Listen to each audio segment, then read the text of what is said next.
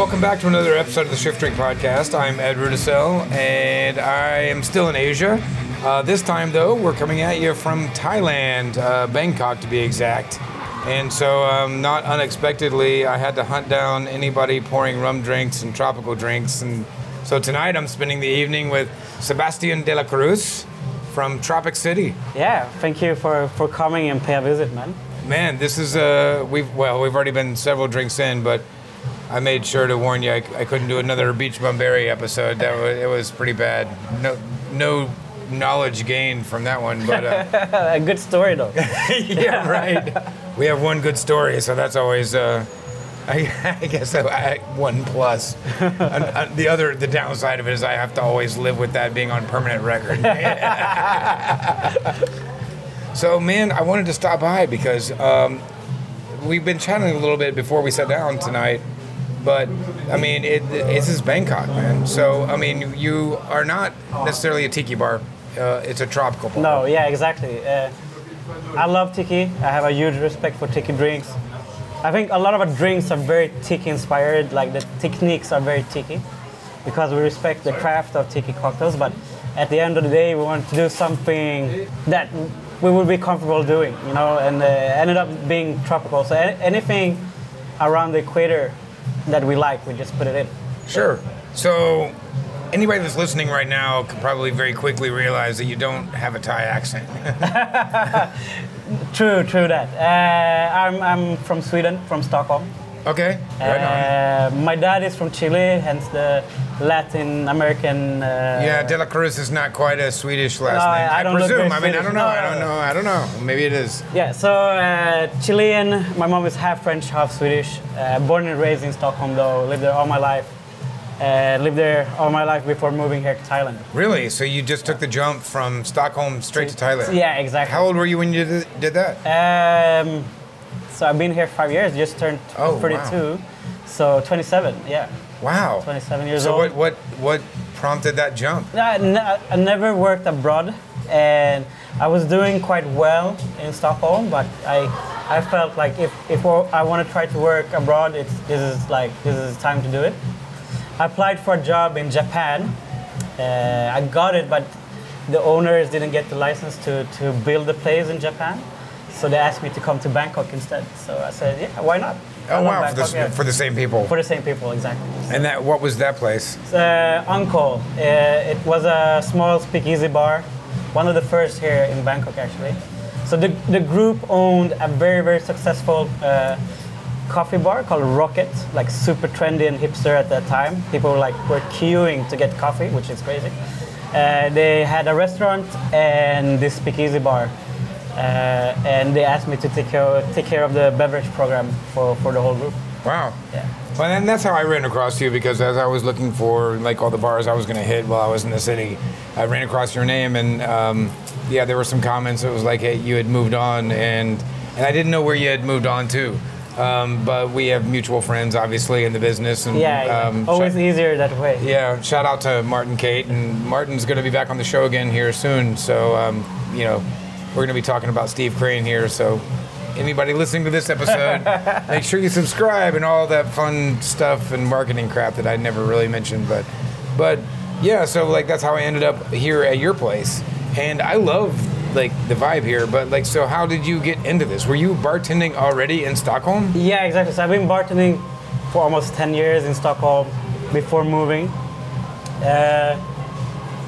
At the beginning, I think the first 5 years was only part-time. I was studying at university. Everything changed once I just traveled to New York, and I visited the best bars in the world, and that said this is really what I want to. New York did it, huh? Yeah, it got me. New York. What was the bar? Was there one bar that just where you're it was two actually, Def and Company and Club. Oh right, well yeah. That's two pretty badass places to be influenced by. Dude, it was oh shit, this is what I want to do. Moved back, came back to Stockholm and quit university, and wanted to get a full-time gig, and I was offered a job at the only tiki bar in Stockholm. I really didn't know much about tiki, and once I I started, I discovered something that I was like, dude, why isn't anybody in Sweden or Stockholm bring this forward? Because this is so great. Like all these secret recipes and the story behind the history behind tiki. And you're a big Don the Beachcomber fan. I yes? am. I love his swag, man. Even I think like the best tiki drink ever made is still Mai Tai. So shout out to Tradevik. But the swag that Don the Beachcomber and the balls of opening in Hollywood, you know, the whole story, like. Yeah, sure, man. I can really like. I try to relate to what he did in Hollywood and bring that here in Bangkok. I mean, we have a lot of celebrities here as well, like, and the way he seemed to, I don't know exactly, but the way he seems to, the hospitality he gave, it's something that I've been trying to copy. I mean, so it's wild that you went from like Sweden to Bangkok at like 27 years old, you know? Like that blows my mind. I think I was still just high from like 18 years old when I was 27. I certainly wasn't chasing a career at that point. And I kind of fell backwards into it before I took it seriously. But so you ended up in Bangkok, and we were talking about this a little earlier because we often find that you said you were surprised that, you know, nobody had really done that there, which it makes sense because it's escapism, and that makes sense in Stockholm. And here in Thailand, it's kind of hard to explain, especially to a lot of the local people. Yeah, man. The first year I tried to explain tiki because, okay, so in Sweden I was known as the tiki guy. As I told, like, nobody was doing tiki and rum, so I decided to be the guy, like, the rum guy, the crazy, always walking with the Hawaii shirts, being super I don't laid know back. what you're talking about.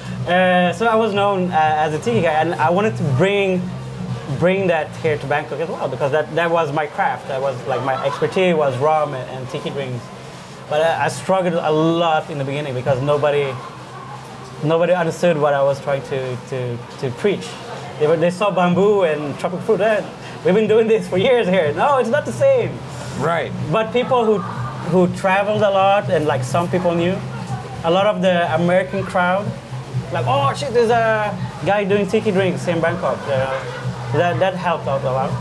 So do you think that's been a lot of of your client base? Because I've been sitting in here for a little while, and I've seen a pretty good mix of the people in the crowd, but I see primarily Thai people coming through here. And I just sat at the bar with a gentleman that was Thai, and we talked a little bit about the Inferno Room. And yeah, exactly. I mean, the evolution of craft cocktails here in Bangkok the last 5 years is crazy. Like, it's done a huge jump. Like, the last time I was here was 7 years ago, and there was not a craft cocktail scene, like, exactly. at all. It was like when I came here first. It was 5 just years all ago, Khao San, and you're like, exactly. still getting tequila sunrises. Like, what? They still make these things? No. So it was like for me coming here, traveling back in time 5 years.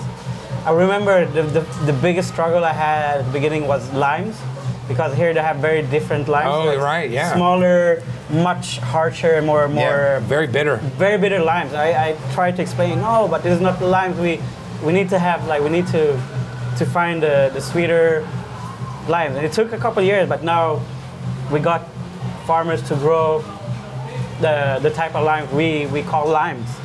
Like that took 3 years before we could. So you're actually working with some of the farmers to grow citrus for you? I couldn't say per se that thanks to me, but I talked with a lot of people who knew farmers, and I think the demand of better limes made farmer aware that, okay, we need to grow.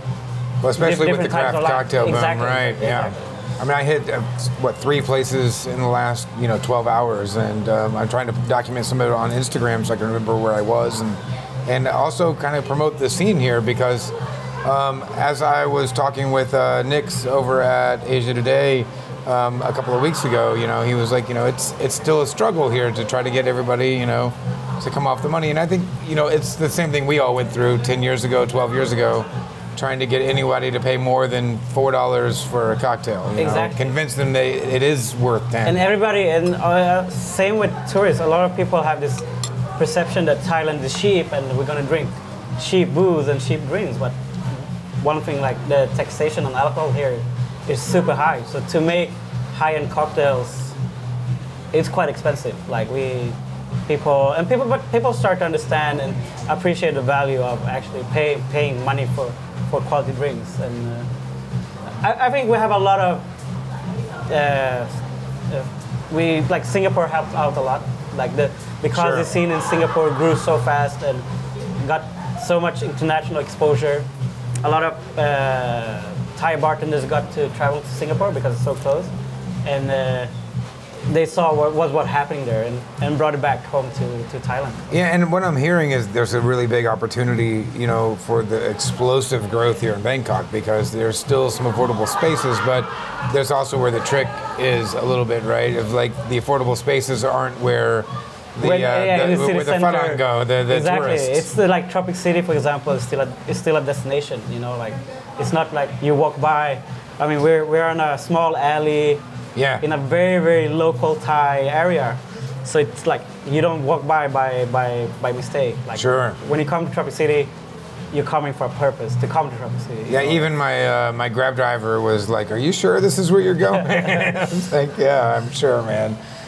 And but the ingredients, so we started down that path, but on the other side of that, you're talking about the limes and there being an issue of getting that, but what you do have is an insane amount, like coconuts, bananas, guava, pineapple. Like the best tropical fruits you can imagine. And that was also my,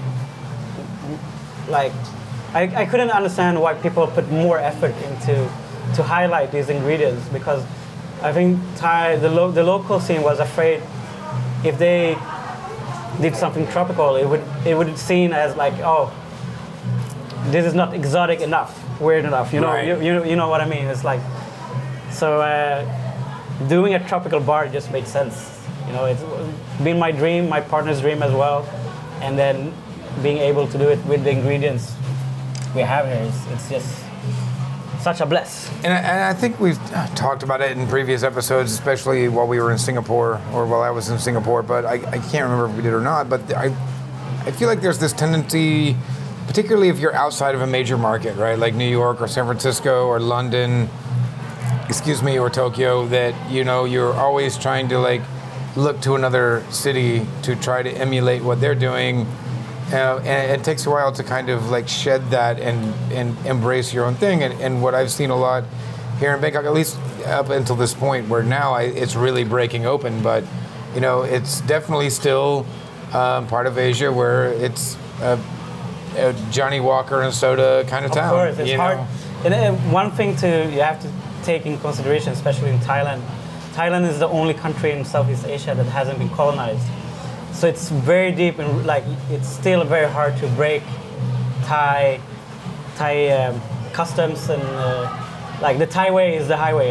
You don't mess with that, Mm-hmm. So to break through a Thai and start them convince them to drink something else than whiskey and soda, it's hard, Yeah, and a lot of the comments I get, and just from my family, because half my family's Thai, so that's why I'm here, is that oh my God, the drinks are just so strong. But I mean, this is kind of the standard everywhere else. But when I go out to the bars with my brother-in-law or family, the tendency is just it's bottle service, right? You buy the bottle of Johnny Walker, you get the soda, and you just kind of make the drink how you like it. And more often than not, they're making them quite weak, mostly soda and very little bit of whiskey, and it can last you all night. And whereas, when you're making a drink, this is no fooling on the, No, man, I believe in honest drinking, Yeah. So our drinks are quite potent, but the funny thing is they don't, it's a tiki drink, so you don't really taste the alcohol, you taste all these exotic flavors, but then you get full because they're so strong. But that's also the charm with Tropic City, is because people get super drunk here and they get loose and they get them be themselves. We have a lot of celebrities here that they love this place because they can be themselves. I think another part of that is it's tricky though trying to get people to embrace not only the cocktail culture and the strength of the drinks, but I mean you're serving ingredients that are quite familiar to the people in the region of Southeast Asia. You know, I mean, I've been out for the last few weeks, and I'm like every 20 minutes, I'm like grabbing a guava juice, coconut juice. You know, so I mean, what seems like escapism to me in Indianapolis or the U.S., you know, isn't quite escapist here. You know, we joked around about that a little bit. I think, hopefully on the air, maybe when I talked with Vijay in Singapore and Junior, the bar Junior said it was a Singaporean escapism, you know, because it's all cold weather escapism, and you know, so same deal, right? Like, I mean, because you know, Tiki's built on this kind of pillar of escapism, but I mean, it's an escape to where we are.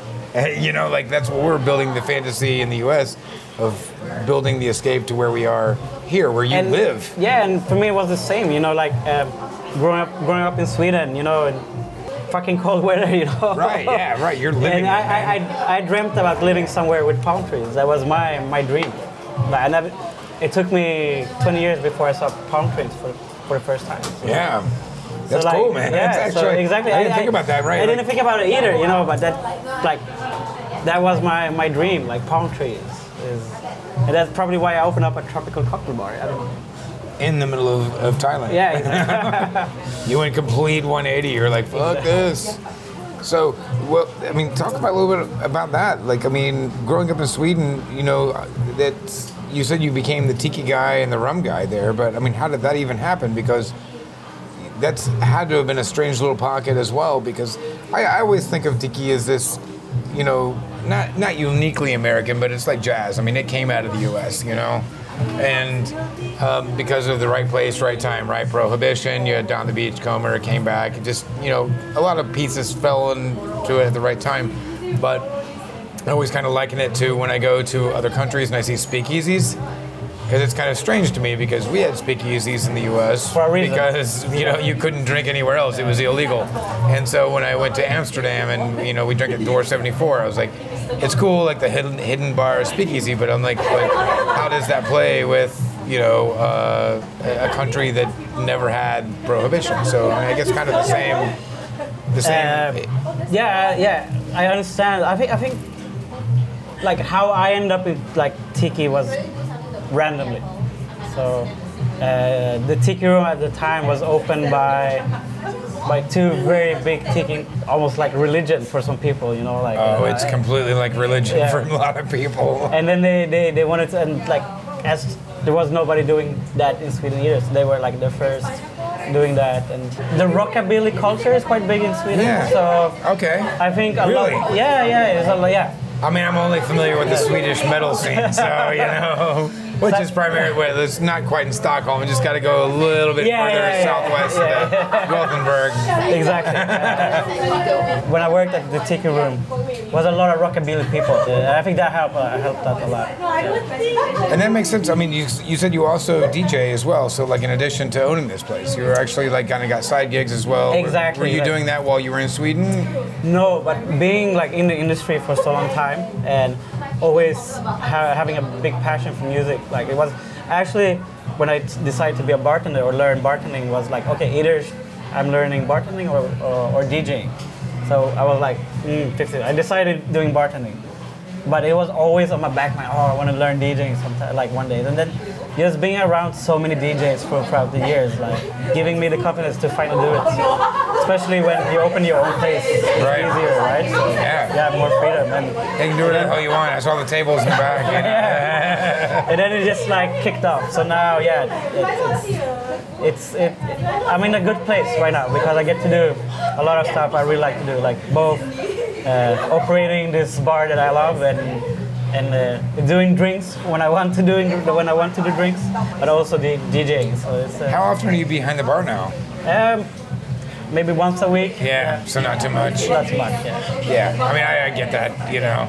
Like, I was never really a bartender. Like, you know, I've got a good palate and I work, but, you know, I work my ass off, but you don't want me in the well, man. Not unless you want tickets hanging down to the floor. No, I love, some nights I really want to have that feeling, you know, like just doing drinks all night, you know, but I've been doing drinks for so many years, so I always like I need something new in my life, and I'm so happy I found DJing. Like, So when you do DJ, what kind of music are you DJing? Are you doing a lot of disco at the moment. Okay. Yeah, All disco and disco house. A lot of like 80s synth music. Like Yeah, really? Italian disco is coming big, like back. So it's not very tiki or related, but it Yeah. works very well in this bar.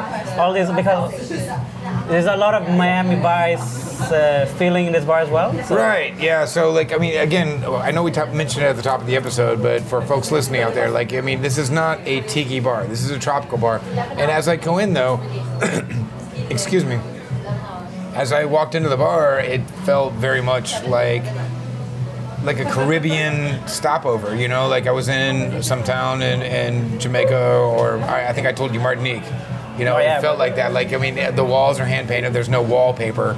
The ceiling is hand painted. There's like old maps. Like, I mean, it feels like kind of French colonial Caribbean. yeah, and with like, some neon Miami Vice feeling on top Yeah. of that. Yeah. yeah. I mean, you got a little bit of the pink neon, you know, all that, and they kind of lends that ambient light to it. But I really dig the vibe in here because I've seen this like kind of tropical bar concept done over and over and over and over again, and I very often see it done very poorly. You know, and like to find it here in the middle of Bangkok is pretty wild because, yeah, you're throwing a lot of these things at a culture that maybe didn't really grow up with them like we did. You know? Exactly. So. And so, you know, as people are coming through, I mean, how are people hearing about you? Like word of mouth? A lot of word of mouth, like, and it's strange because it's a lot of word of mouth internationally. We have people from San Francisco, like, so how did you hear about us? Oh no, like, one of my friends were here, and he said, oh, you're going to Bangkok, you have to go to Tropic City, you know, and That's cool, man, That's right? crazy, you know, like. It makes you so happy, you know, like it's like because what differentiates us from other bars here in Bangkok is like we're not from Bangkok, so we wanted to open a very international bar at the end, you know, like Right. that works for everybody. Having a lot of respect for the community as well, but still, it has to be a bar that would work in any country. So hearing that people from all around the world talking about our bar and recommending our bar, that's just crazy, you know, it's... And at not even 2 years old as well. Yeah. I remember the first time we had somebody come over from like out of state, you know, we were tripping out because it was like, what? Wow, like you drove like hours to see us? This is crazy. We're making cocktails you could get anywhere. But I mean, I guess the reality of it is that not necessarily, you know, especially with tiki. Yeah. And so, but there's a reason though that people are finding you internationally. I mean, you have made the lists, right? You know, Yeah, that's true. I mean, we've been working hard. We can list some of the accolades, right? Yes. You're on the top 50. Top 50 Asia. We made top 50 best bar in the world, but in the 50 to 100 list. Yeah. The list sure. hasn't come out yet, so we don't know what position. Oh wait, are we supposed to talk about this yet? No, it's all right. It's coming out next week, so. It's, Oh, okay. we made that. I mean, so. And that was a big Top surprise. 100 bars in the world. It's That's a crazy. big planet, man. I mean, There's and we 7 didn't expect that. Yeah. So that means that people from all around the world actually appreciate the bar. Right, because that's voted on by your peers. Exactly, Right. exactly. I've heard. There's new people running it, so yeah, it's cool the way that they do the judging on all that, you know, and make sure that you travel around and all the judges are, you know, again, I've heard. Yeah, I've heard these are the you requirements. You have to have visited the bar to be able to vote for the And bar. within, I think, 18 months, I believe. Exactly, is that's what the weirdest thing, right? So because again, you know, a bar could go from like amazing to shit in 2 years. exactly, So, yeah. You know, like again, I'd heard about some previous places that you had worked, and one of the comments that I had seen online when I was trying to figure out where I was going to go drink was like, well, Sebastian's not here anymore. Like, you know, like don't bother going anymore because the team that was doing it that killed it Of is course, gone. it's- So And you always have to take that in consideration. Like it's the team that makes the bar, Sure. not the owner. Yeah. yeah, it's like a Michelin star chef leaves the kitchen. I mean, Exactly, you know, the restaurant still might be there, but the chef's not. Exactly. So I mean, as far as what do you see growth-wise as far as the Bangkok cocktail scene? Because I'm just starting to scratch the surface here. You live here. Yeah, I mean, Or do you consider yourself like a? Like yeah, I'm a like Bangkokian. Yeah, for sure. Like last time I was Can you home, drive here? motorbike. Yeah, I have a motorbike. I think that's even worse, man. That's. I mean, I always tell people that have never been to Thailand, you don't want to drive here because it's insanely dangerous. You don't want to walk here because it's insanely dangerous, and the most dangerous thing you could possibly do would be to ride a motorbike. Here in the city is less dangerous because there's so much traffic. So Sure. you drive very, very slow. Right. Yeah, but everybody's weaving in and out of. It took me 1 year before I attempted driving a bike. So Yeah, man. There's you a lot, need, you need that 1 year before you. there are a lot of deaths here still, though. But yeah, I mean the traffic is. It really is wild. I've never seen any. I thought I could like understand two things about Bangkok before I came here the first time. About 10 years ago. I'd been to several countries and I thought I could understand street food and I thought I could understand insane traffic from going to like Paris and Rome and all that, and then in street food as well from going into like large markets in Europe, and then you get to Bangkok and you're like, shit, man, I didn't really know anything about anything. And that's what I love with Bangkok. It's messy, but it works somehow. I love being here. Like last time I was back home in Sweden was actually a month ago, and that's when I realized like, oh, Bangkok is home. Oh, really? Yeah, for sure. So after 27 years of living in Sweden, like this is it for you now. Yeah. You think you're gonna stay here for the rest of your life now? I will always call this home somehow. So Okay. maybe I won't be living here most of my time, but I think this will always be home somehow. Well, if you can drive here, I think it's officially home because it really is. I mean, I sat in traffic, I think the very first night again, and it's been 7 years and I forget. And the traffic has definitely gotten worse in the last 7 years. There's so much more development around the BTS, the course, rails. yeah. So Much more because of that reason, I'm concentrated. starting to see a lot more condos going up, which means more traffic. There's a lot more migrant workers than I remembered last time coming from Burma. So that's more people living here. And so like I just think the traffic has gotten worse and worse and worse and worse and worse. And yeah, we're just sitting in traffic and like just inches away, we're driving past everybody on their motorbikes. You have to. You have to have a death wish to drive here. No, I mean, well, like you have to build your schedule around the traffic, which is weird. Sure. Like, because you can't take certain meetings at some areas at certain times because like I won't make it in time or like. Oh, wow. Yeah. That's interesting. Yeah, when I planned my trip over here to like have drinks with you tonight, like I'm staying in Sapan Kwai, so it's a little bit of a trek for me to get down here. And if I would have come here, I think I looked it up at like 3 o'clock on like Google Maps to see how long it was going to take, and it was going to tell me like an hour and a half. Yeah, I know. But like at this time of night, it took me like 25 minutes. Yes. We were into a little bit of construction traffic, but And this time it's like 15 minutes wherever you go. So yeah. yeah. I mean, and this is the middle of the weekday too, so that's nice. Those weekends get pretty rough, but Yeah, actually, the weekends are much more. People don't, because people weird enough drive to work here, which doesn't make sense. So Saturdays, Sundays are actually much quieter. Really? Yeah, driving wise. Yeah. that's pretty wild. Yeah. So this place is almost 2 years old, and we also found out that we share the same opening date, the Inferno Room opening on September 11th, but we're a year old, and you guys are 2 years old, which is pretty far out. The funny thing is, 7 years old. 7 years ago, one of my mentor opened up his bar, a great bar in Stockholm called Shoget. I think it's ranked 25th best bar in the world, and he was 29 when he opened the bar, and I said, damn, I want to open up my bar before I turn 30. So that was my goal, and we opened up Tropic City. Like the first day of operation was 4 days before my 30th birthday. So Wow. yeah, well, that was crazy as well. Well, congratulations, man. I was 32 before we opened our first place, and like, yeah, I mean, it's the next 10 years go real fast. I'll tell you that. Yeah, man, I'm a bit worried. It was too fast. Yeah, before you know it, you're gonna have a lot more gray hair than you have right now, brother. So, like, as far as the cocktail scene here growing, I mean, what are you seeing? I know I'm asking you to look into the future and speak for the whole cocktail community here, but it seems to be there's a handful of places. When I ask anyone, that's familiar with the scene in Asia, like whether they're based in Bangkok or Singapore or Hong Kong or Tokyo, and I say, hey, I'm going to be in Bangkok, where should I go? I get the same list of 10 places. Exactly, and I wish people stop concentrating too much on lists and on the drinks itself. I wish people would go more to bars that offer something else, like a crazy good ambience.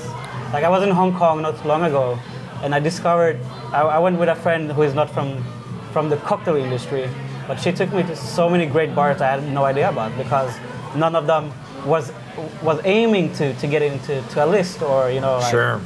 And that is such a so much fresh air when you get to places that you don't know about, you haven't heard about. When you said that earlier, that you've got all these great drinks on the menu, but that you were not trying to be a great cocktail bar. You're trying to be a fun place to be. Of course, we take a lot of pride on our drinks and our craft. So of course we want to deliver high-end cocktails, but at the same time, the ambience is as much as important for Tropic City. Like the music side, and that's what I want to see the Bangkok scene grow. I mean, I went to Taipei 2 weeks ago, and one of the questions they asked me, what can you recommend Taipei bartenders? And it's the same for Taipei and here in Bangkok. I would I think these days it's not hard to make good drinks, but it's hard to make something like a 360 environment where you have good drinks, good atmosphere, good music, good hospitality. That's the biggest challenge.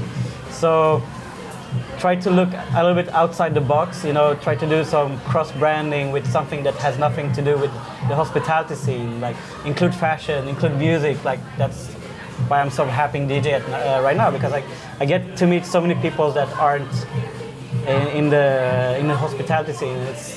You can take so much inspiration from that as well.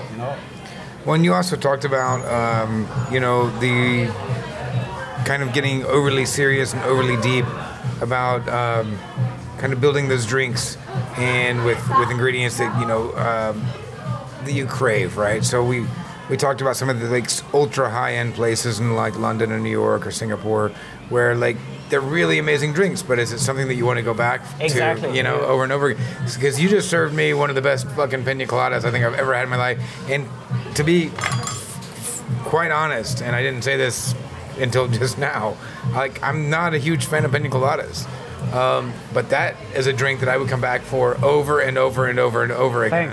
Thanks a lot. It was very well made, man. So but that kind of exemplifies your point of trying to create those drinks that people obsess over, because if you've got a drink that's I've got a kaffir lime tincture here and this, and then we've also infused this with As I said, people get too concentrated on the drinks itself.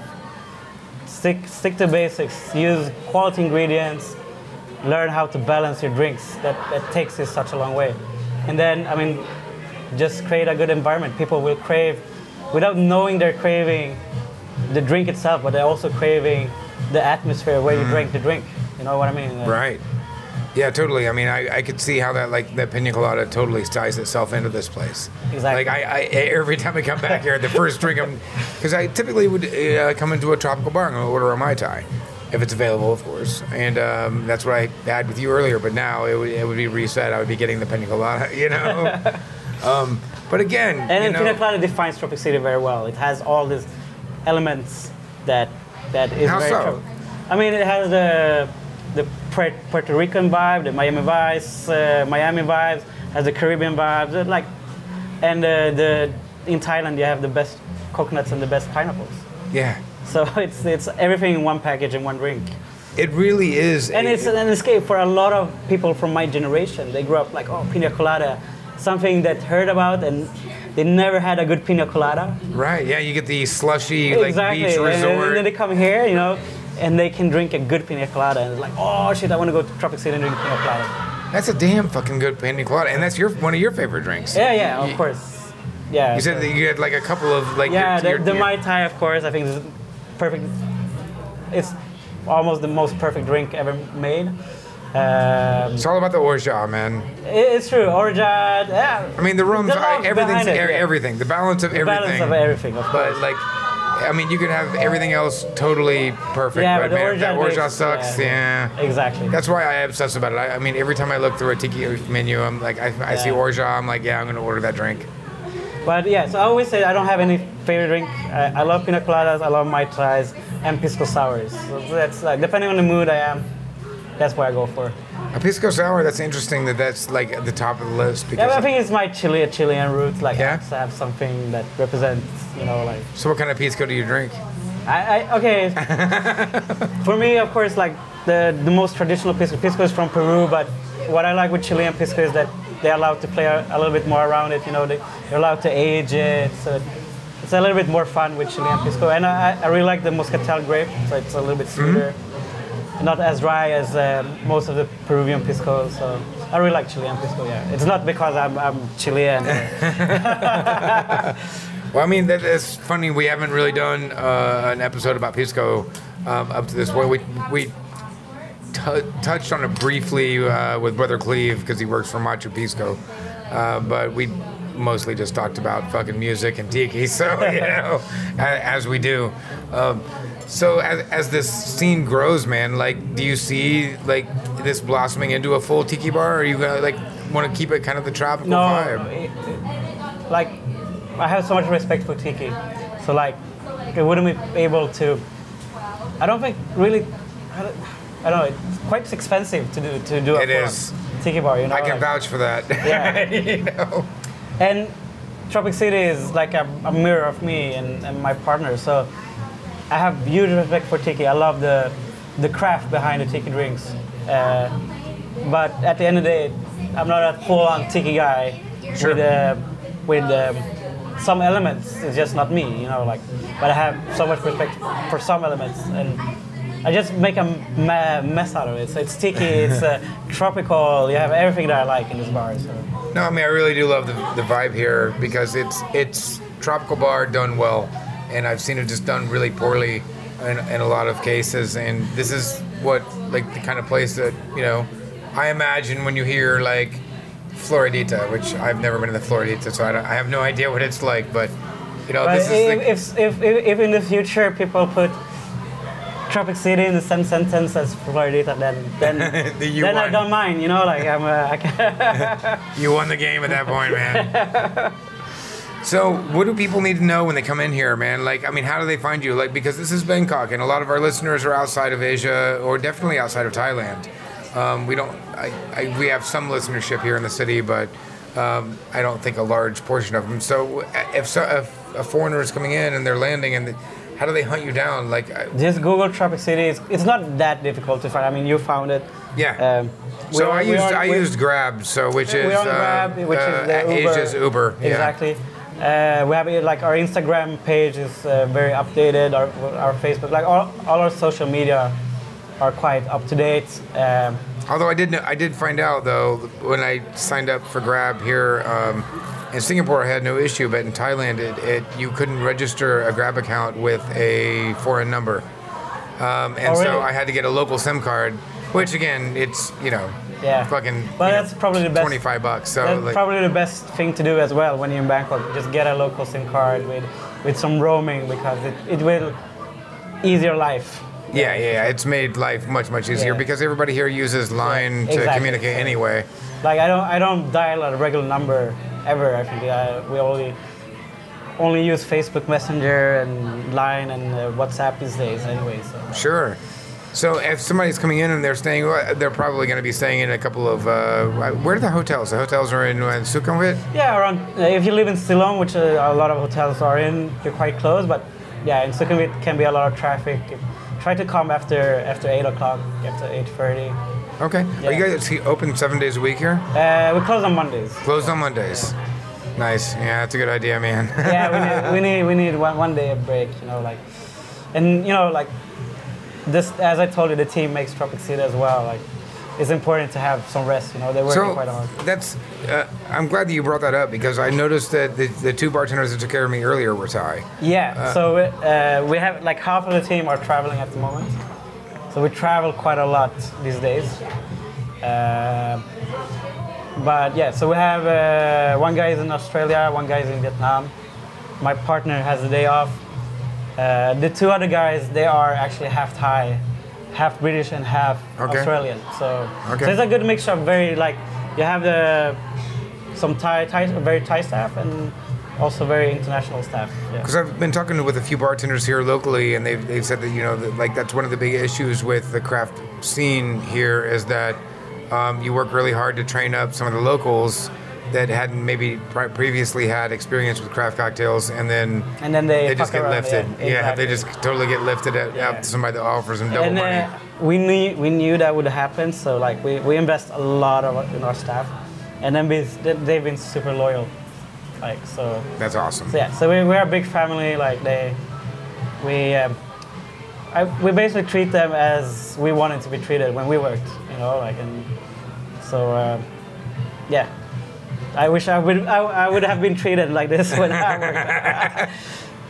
But at the same time, would have probably not made who I am today. So it's I kind of like the old school as well, you know. I know, yeah. I kind of came up in that. I've got literal scars on my arms, you know. I mean, not in the bar scene, but like when I worked in kitchens when I was young, like scars, stuff that would get you sued and shut down today. But like now it's like, oh, I'm closing the oven on your arm if you don't get it out. That's another thing. Like in Europe, a lot of the bartenders have worked nightclubs. Like that's part of the bartending culture. They, you know how to work speed, but that's what I think is missing here in Bangkok. There's not much. Like either you start working in a craft cocktail bar from the beginning, but I wish some of the bartenders would have done 1 or 2 years of like big nightclubs where they can put it in different situations with like when you get so busy and you need to handle stress. Mm-hmm. Yeah, but I don't know if that would work so well here, if that would translate as well, because the nightclub scene here is so based around bottle service. Exactly, so it's very different from Europe. But like sometimes I tell my staff stories like, I remember when I was 20 and I had like 3 lanes, you know, like almost like the first scene of the when Tom Cruise does his first shift, you know, like. So yeah, I wish there was like a good mix of that here in Thailand. As you said, but because the nightclub scene is so different. The world's changing, man, all the way across the board. I think we're all kind of like trying to figure out how to communicate with the younger generations. I'm sure every generation has to do this, right? Like and also, our parents' generation were like, these are the laziest motherfuckers, and now we're sitting here talking about the next thing, you know. And it's so easy to get information these days. Like yes, in my when we grew up, like we had to get information from our mentors. Mm-hmm. They were the one who taught you, you know, like you couldn't just Google stuff. Right. Yeah, it's amazing. I love the time that we live in because of that reason. But it also muddies the water a lot, right? Yeah, exactly. Because, I mean, you can Google, I just saw today something online, somebody saying, you know, they were looking for a Mai Tai recipe. They didn't like the Don the Beachcomber Mai Tai, which was a little bit confusing to me because I was like, okay, well, that's... He made one, but it's totally different. Right, and so that's how I read it initially, but then it said, I'm looking for the Hawaiian one with, like, pineapple and orange juice and passion fruit, grenadine, and all that. It tastes like shit, to be honest. And it's like, well, it's not really the Mai Tai. Yeah. So I think what the original poster meant was they weren't a big fan of the Trader Vic Mai Tai. But, you know, again, it's like there's so much out there, and because the field's so muddied, right? There's 1,000 voices. So you ask for a recommendation, like as I did, where do I go drink in Bangkok? I get 1,000 answers now, but you know, again, I saw the same 10 places pop up over and over and over and over and over again. And you reached out to me, man, and we're like, dude, come by. I'm like, hell yeah, you're already on my list anyway. You know, I was like, where am I going to be able to get a zombie in Bangkok? And I was like, it's going to be here. Yeah, and we know how to make a real zombie. So. Well, man, as we wind down here, I try to, if I can remember. Ask all of our guests if you have any hangover cures, because especially now that we're like hanging out in Asia. You know, we have a few answers from Singapore now, but you have any? Dude, man, like that's the million dollar question, bro. Right. Like I feel it. I just turned 32, and like the hangover is worse and worse and worse. Oh, dude, I got bad news for you, brother. It doesn't improve in your 40s. No, but a lot of coconut water is very good. Coke and water. All right, so water. cocaine and water, folks. Yeah. It'll wake you right up. Yeah, coconut water. That's been a popular answer. Yeah. I think cocaine and water works even better. At least temporarily. Tomato juice. Really? Yeah, like I don't know. There's something with Bloody Marys, man. Like it's not a joke. You feel a little bit better. Well, the vodka helps. Yeah, that's probably it. Right. I don't know. The tomato juice, to me, that's just like the last thing that I want to like put on my tongue when I'm hungover. I don't want to eat too much so when I'm hangover, but I want something savory. Right, that's true. Yeah. Dude, the fucking. All right. So I know I said we're gonna wrap up. Your fucking burger here. That's ridiculous, dude. I could eat those like. Yeah. Shout out to Little Market. We're having a pop up with a very likable burger joint. Yeah, there was like 2 people called while I was sitting at the bar asking if you had the burgers still tonight. It's crazy, yeah. That's cool. That's what I said, like teaming up with other brands that are like thinking likewise, but that's big plus, like yeah. Just do a lot of cross marketing and cross branding that helps. That's what I'm hearing a lot in the Asian market is that like everybody's helping each other out. Like when we were in Singapore, it was kind of the same situation. Like there was not really a competitiveness, even though a lot of those bars are almost right on top of each other. Exactly. Yeah. But it's kind of like the rising tide lifts all boats. And Ronan Kilty said that on a couple weeks ago, and I think that's right. Because with a city of there's like 14 million people here, I think, something like that. Yeah, like if you count all the illegal immigrants, and there's like almost 50 million. Yeah, that's crazy. insane. So for there to be like 20 craft cocktail bars that everybody knows about is insane. There should be like hundreds of them. There is, and that we don't know about because they're so local. Right. If you go to the outskirts of Bangkok, there are. I've been to good cocktail bars, but they're so local, and that's what I mean. It's when I was in Hong Kong and I went to these bars that I didn't know about, and they were so fucking cool. So, since you said you've been to some of these local joints, do you speak Thai? I don't speak Thai. I understand some. Yeah. I speak taxi Thai, but I can order taxis and order food. Taxi Thai. That's we kind of say the same thing in the U.S. like kitchen Spanish. I mean. My Spanish is better than that just because I've used it for so many years. But yeah, like most of my staff speak kitchen Spanish. Yeah. Like they can shoot the shit with the dishwashers and the line cooks and the chef. But beyond that, probably not. So that's wild that you can operate completely in a country that's. I mean, dude, and that's been one. Like, imagine opening your first business ever in a country where you can't read any legal documents. Wow, yeah, right. It's crazy. So thank God we have a pretty good lawyer. He's kind of a Burmese Better Call Saul. I hope. So he's a hustler. So that helps out a lot. Yeah, man, that's scary. Like it's amazing hearing that story though, because I just feel like, wow, I fucked up my life. Like I could have done all this, man. I could have just moved to like Asia in my 20s and just like fuck it, I'm gonna go for it. Yeah, I think both like. I don't think I had the balls to do it, man. Both me and Philip, my business partner, we had such a confidence in what we were going to open that like would work, and like because it was something different from existing in Bangkok, and also we know that we're quite likable in the city, so like we went all in, and it paid dividends. So I don't know the area that well where we're sitting here, but I do know that you have a lot more room in your bar than most places do. It feels spacious. It feels comfortable. The people here are obviously enjoying it. If these microphones pick up everything in the background, including my drink that I just about knocked over, and so like people listening to this episode have been able to hear like just the activity around us. It's constantly people have been shouting out your name, like you're the guy, man. And so it's cool that you've like really developed this sense of community. Yeah, and it's all about being humble, at the end of the day, like being super friendly. And I said to Philip, like, okay, we're gonna be friends with everybody in this town.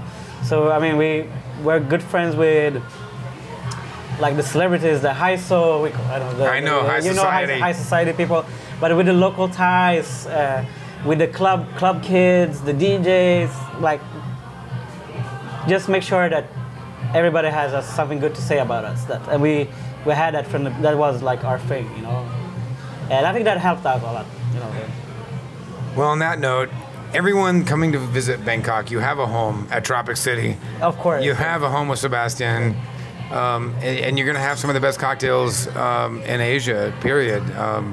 I've tasted through some off-menu stuff, some on-menu stuff. We drank some incredibly potent fire water. Big man's thing.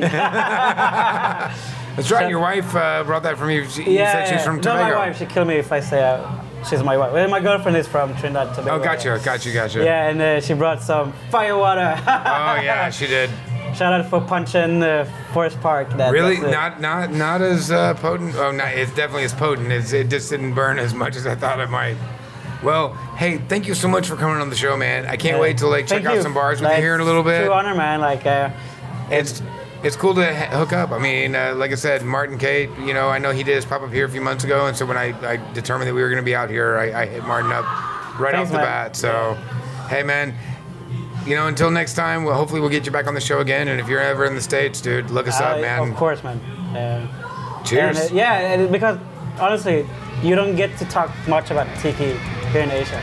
Sure. Yeah. It's always fun. Right. What? You're wearing it. I know I'm wearing like a vintage 50s Hawaiian shirt. And this is I reserved this shirt just to come visit you. Nice, man. All right, time to drink some more rum. All right. Cheers. Cheers.